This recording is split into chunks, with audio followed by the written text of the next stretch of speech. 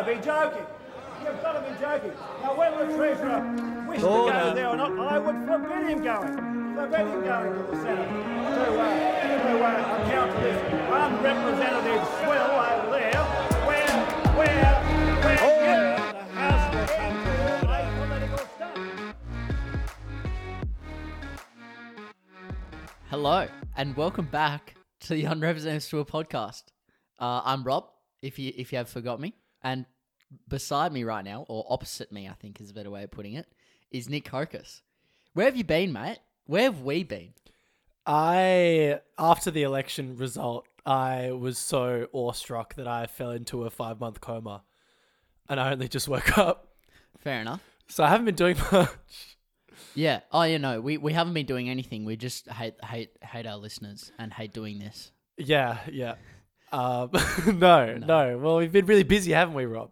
Yeah. Well, firstly, we went away. First, we had exams, and then we went away on a big European holiday, and then we kind of got bogged down in the mundane, normal activities that we pursue outside of the podcast. So for me, it was when I got back from Europe. It was like I already have to do all this shit for life, essentially. Yeah. And I think multiple times we said on a weekend, we'd be like, yeah, let's do the... Yeah. Let's bring the podcast back. And it kind of like when you just have like 1 hour of optimism and you're like, yeah, we can do this. And then, I don't know. And Nick, you're the same as me, but quickly we realized that we simply didn't have enough time within our week. And unfortunately, this is still just a hobby for us.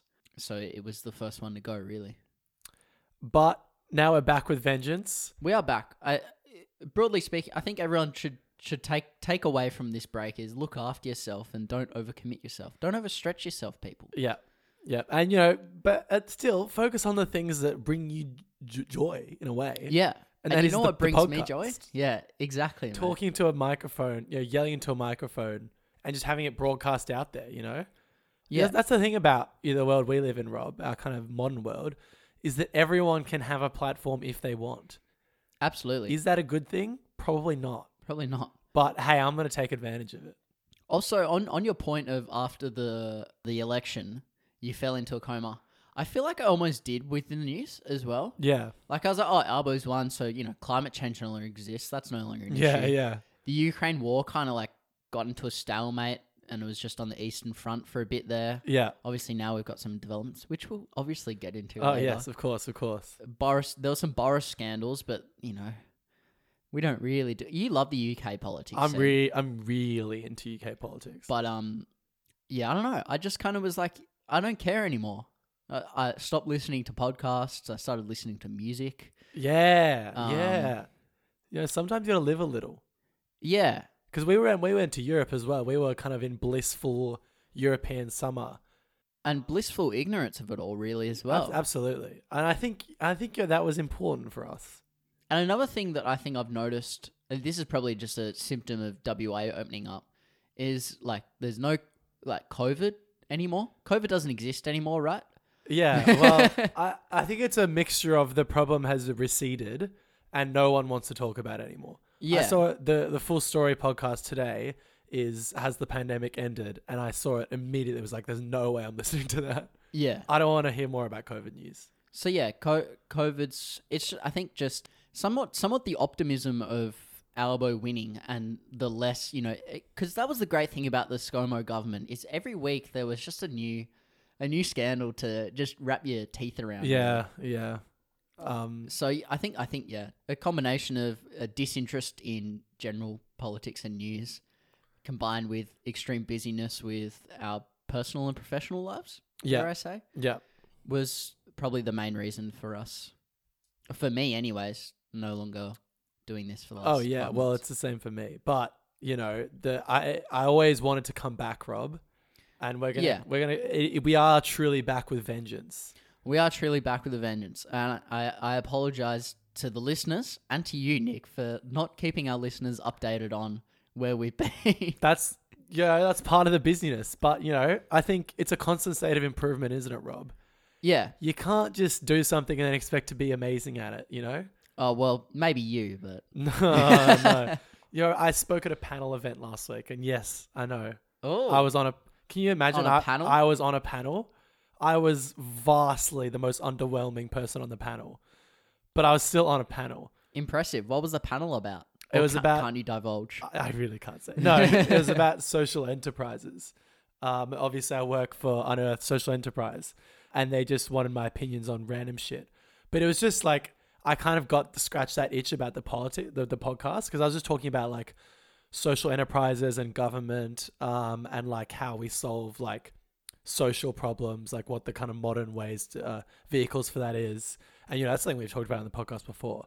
And I was just getting into it, and people came up after, and they were like, "Oh, like you talked so like easily about that stuff, I'm like, "Yeah, because I used to talk about it every week." Yeah. Exactly. And I was like, you know what? We gotta bring it back.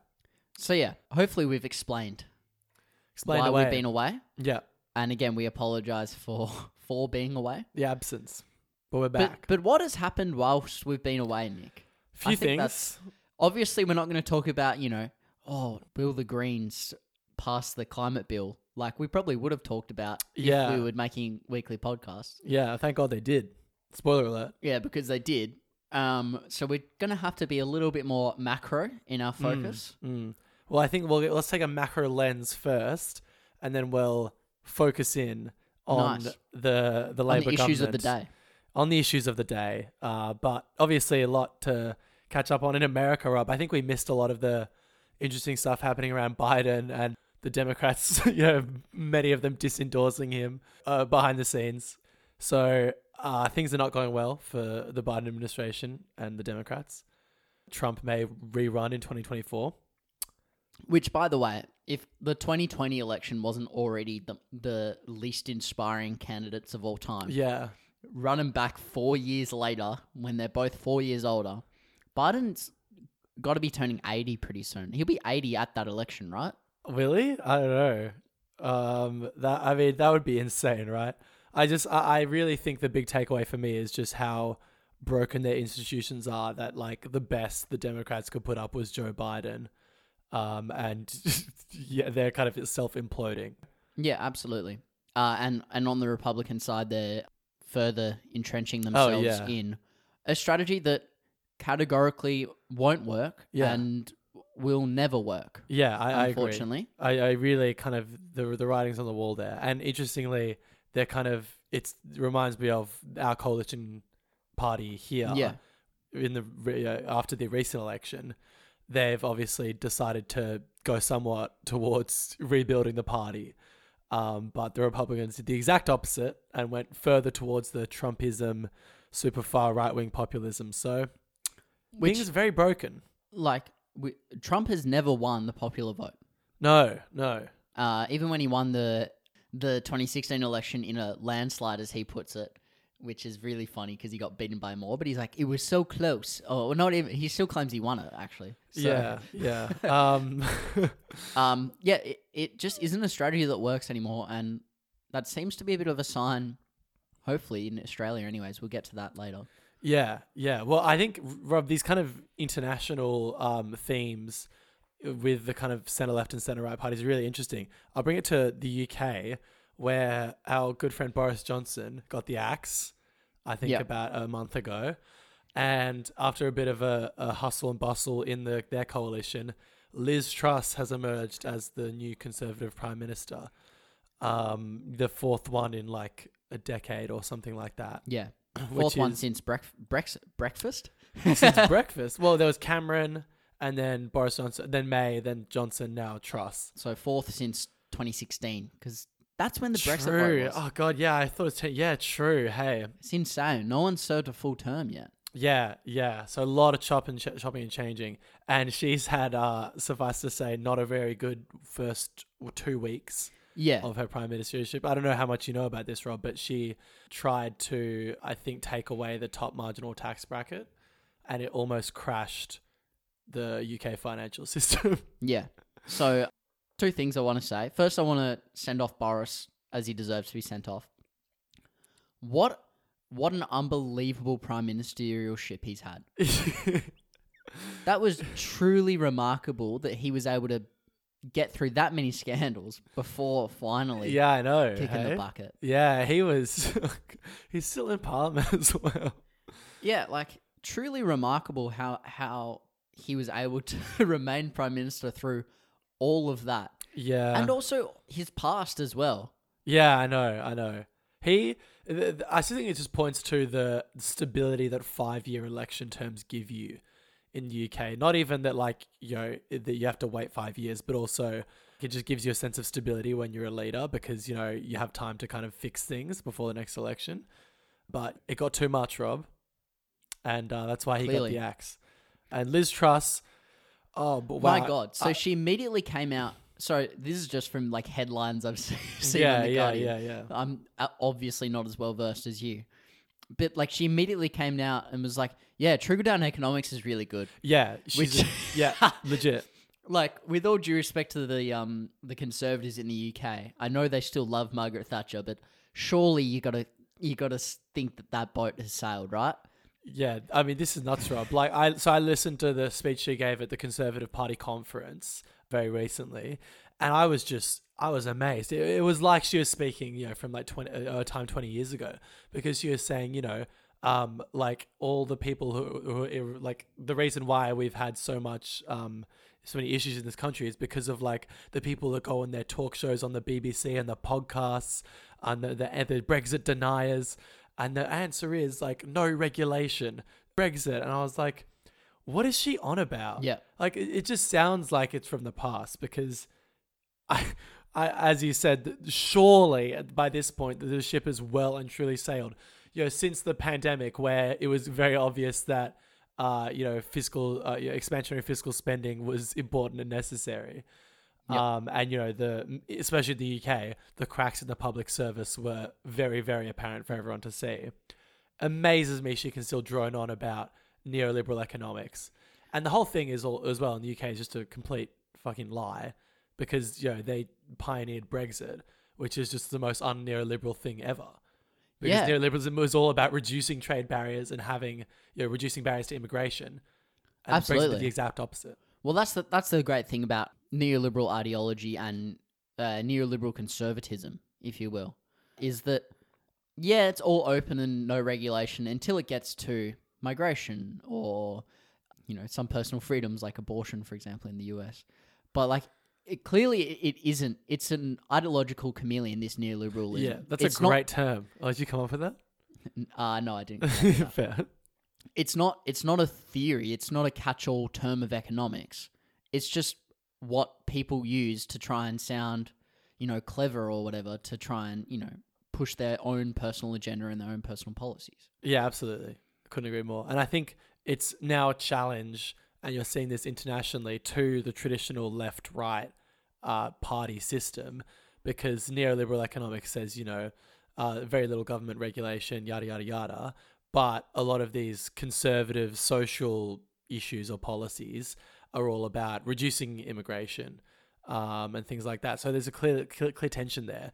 And to try and sell to your base, if you're a centre-right party, you need to be able to appeal to those conservative social issues. But also you have this base, which is, you know, very like free market, wealthy kind of base. Yep. To marry those two people. Then the other side, you have obviously the centre-left parties who are going after their traditional working class base, but also now progressive professionals. So the demographic shift for the support base of the parties is very significant. It's absolutely changing, yeah, for and sure. it's really difficult for All parties. over the world. mean, you look at our election this year, I think, you know, Teals can be explained by that. Well, yeah, this potentially might be only an Anglo thing because continental Europe not only is different, Very different. different culturally, but also different in terms of their electoral systems they run. Yeah, and there's just a huge legacy of a different relationship between capital and labour in those countries. Absolutely.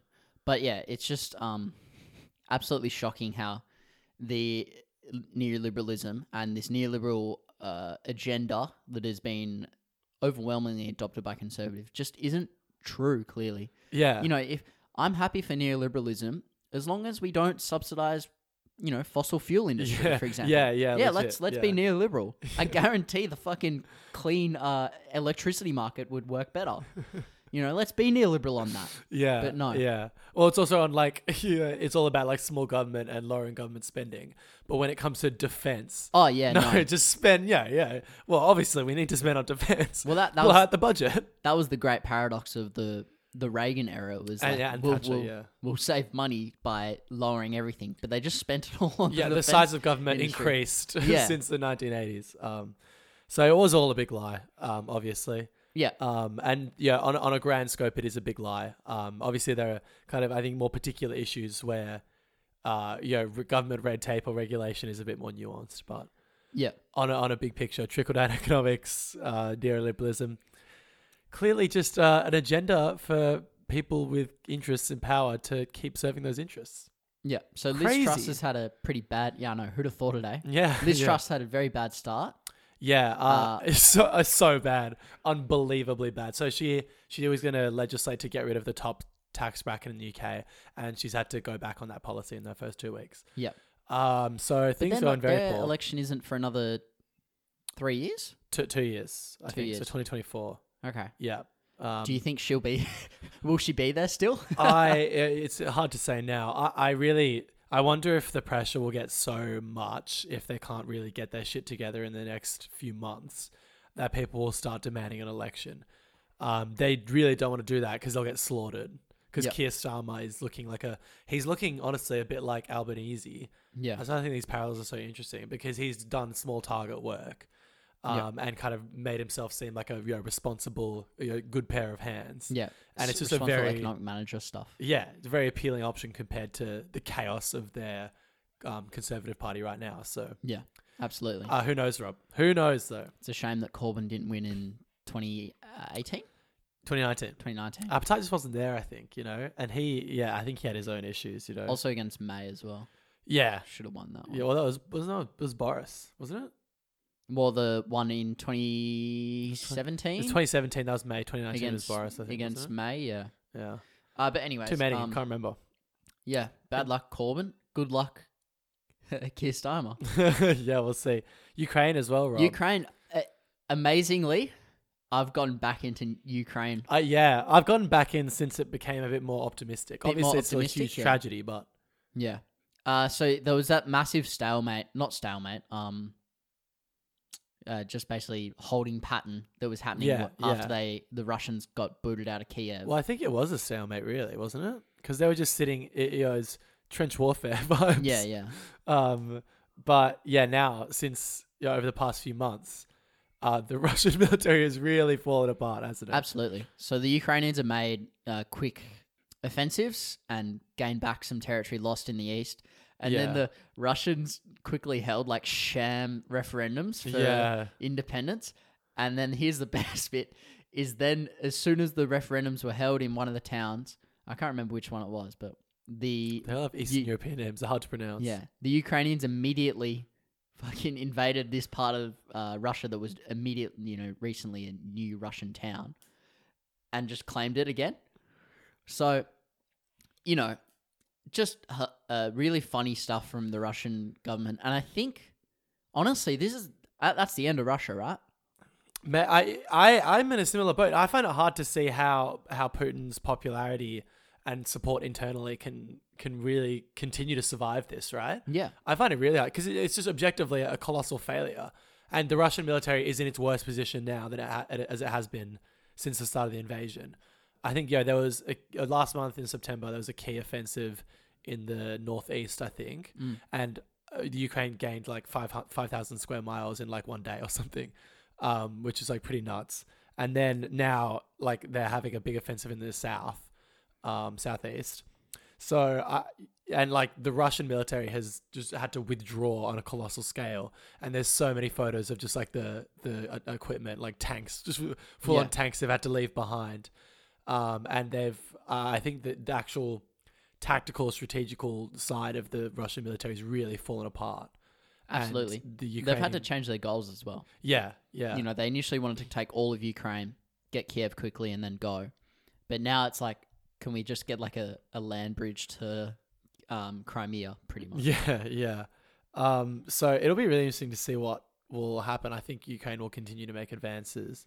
But I think personally, it will reach some kind of they'll reach some kind of settlement over the next few months. You reckon? Well, the thing is winter is coming, Mm. and we know from history when winter happens in the east, things slow down. So that's why Ukraine is pushing so hard right now, is because they want to make as many gains before winter. And I think maybe if things quieten down over winter, they'll make some kind of agreement. And the parts of Ukraine that were already autonomous, since 2016 in the Donbass region, will I think continue to be just managed by Russia. Those are the parts that were annexed, I believe, and then Ukraine will just keep not those parts. Interesting. That's what my prediction is. I have a slightly different prediction. I think it'll just be over the winter. They might just kind of pack up shop and do what they did in July, and just kind of not move anywhere. Hang out. And then I think the war won't stop because Zelensky seems pretty keen to get everything he had, and maybe even then some with Crimea. Yeah, well, that's interesting. And I can't see this one ending until Putin's ousted, really. Maybe. As I said, I think it could be it could be 1 month to 5 years, really. Maybe. Yeah, maybe. Maybe it's very rosy-eyed of me thinking that it would be able to be wrapped up soon enough. Yeah. Obviously, but it's not like Ukraine, even though they're making huge advances now, the country has been significantly damaged by this invasion. Yeah. And the loss of life has been very significant, and the damage to the economy, obviously, any war will be very significant. So I just wonder how long that kind of will last for, and if there's kind of a way to resolve the conflict which leaves Ukraine, not that bad off, if they might just be willing to take that. And then, everyone will know that it was a Ukrainian victory, basically. Yeah. I also think that Russia is in a similar boat. This is clearly a war of attrition, right? And I feel like the Russians have got more to lose now, because I guess the promise that Putin made to his people was that we'll get Ukraine and it won't affect you in. But if it's affecting people in Moscow or in, far off parts of Russia, I worry that they can't hold up as well, because the economic sanctions are obviously hurting Russia big time. And yeah, I don't know. I question the Russian will in this sense. Well, and it's the thing I've said on this podcast so many times, is you don't know what's happening internally. Yeah. In these authoritarian regimes, so you have no idea how solid Putin's position actually is. So, I think it could be maybe one of those things where you wake up that day and you're like, oh, Putin's been toppled. Yeah. They're going to do sweeping change, like political change, and the war's over. Yeah. Yeah, it'll be interesting to see. Personally, I don't see really any conclusive end anytime soon. Yeah. I don't know. But anyways, positive news out of Ukraine, I guess. Yeah. Kind of. Yeah, reasons for optimism, even though obviously it's been a terrible tragedy. So, let's go back home. The last thing we talked about on this podcast 5 months ago was Albo winning the election. So where's he been? What's he done? Has he lived up to the hype? I think on quite a macro view, Rob, it's they've hit the ground running and they've made a lot of progress. If you just look at the sitting days, they're actually quite significant. And the kind of scope of the legislation they are planning to pass and they're already passing. It's I think they're definitely trying to get work done. We talked about the climate emissions of 40% by 2030 or 2040 reduction that they're going to make, and there was push to make that a lot more ambitious. 43%. 43%. There you go, the expert. Remember, there was push to make that a lot more ambitious because the Greens were basically saying they weren't going to vote for it if it wasn't made more ambitious. The Greens doing Greens things. Remember, Classic. 09 ETS. Yeah, we'll never forget. But I think Labour, probably people would say now at this point, quite rightly, just said, no, this is our election promise. This is what we're going to commit to right now. Let's just go ahead and get it passed. And it's the kind of situation where something is better than nothing. And another thing is this target. I know it's not enough if you look at science surrounding climate change. Arguably, nothing is enough anymore. Yeah. It's too late. It's too late. However, it's a minimum of 43%, which I think is an important distinction to make. Yeah. we will likely see 43% just from general shifts, general consumer confidence and market confidence that the government isn't going to fucking support only fossil fuel and nothing else. And if the Labor government actually does any good legislation in this area, which in my opinion they will eventually, we'll likely go over 43% by 2030, I think it is. Yeah, obviously, I think the actual commitments will be much larger and much sooner. But just getting something on paper, right, is just important, I think. So, well, it also good. kind of, not entirely, but somewhat forces the coalition into some climate policy if and when they ever get back in. Because the Dutton's opposition supported that, obviously. So reneging on their, changing their policy since the election. They've also got, they're going to legislate the Anti-Corruption Commission. So we've got the legislation. It's going to hit the floor soon. So that's a big election promise fulfilled quite quickly. Seems like the opposition will support it as well. Yes. From what I can gather, with a few little amendments to bring the Liberal Party in. Yeah. So there's just one, I think the one key issue right now is the public hearings part of it. Yeah, the public hearings, yeah. So like the legislation right now says in exceptional circumstances. And some people think that's a little vague, and there won't be that many, and it needs to be there needs to be a bigger scope for public sittings. But the coalition obviously doesn't want that, and the Labor Party just doesn't really know what to do. So I think that issue is yet to be resolved, and depending on how that is resolved, we might see the coalition vote against it. Well, yeah, I think either way, you'll get the Teals and the Greens if you go for a real hard corruption commission, and you'll get the Liberal Party if you go for a soft one. So I think the Labor Party will get it through regardless of what they do here. Absolutely. And I think, I've heard someone say as well, they might try and get it universally voted on in Parliament, which would be like a nice symbolic gesture. So that's an important election promise that they're fulfilling this year. They're also working on the Uluru Statement to the Heart. So they're talking about referendum proposals for that, which will be interesting. I think maybe next year. Privacy laws, whistleblower laws, a lot of legal reform. Yeah. Mark Dreyfus, Attorney General, been busy man. And also, from what I can hear, a lot of change just in the public service as well, which is really important here because, as much as we just see government as these big policy announcements and exciting parliament, it's really just boring bureaucrats for the most part. Yeah. And improving what boring bureaucrats can work on, i.e. allowing them to do some work on climate change issues, is very important and will hopefully improve the country's public service in general. Yeah. And a big problem for them, or a big issue right now for the Labor Party, is our good old friend, the stage 3 tax cuts that Labor said they would commit to alongside the coalition last election.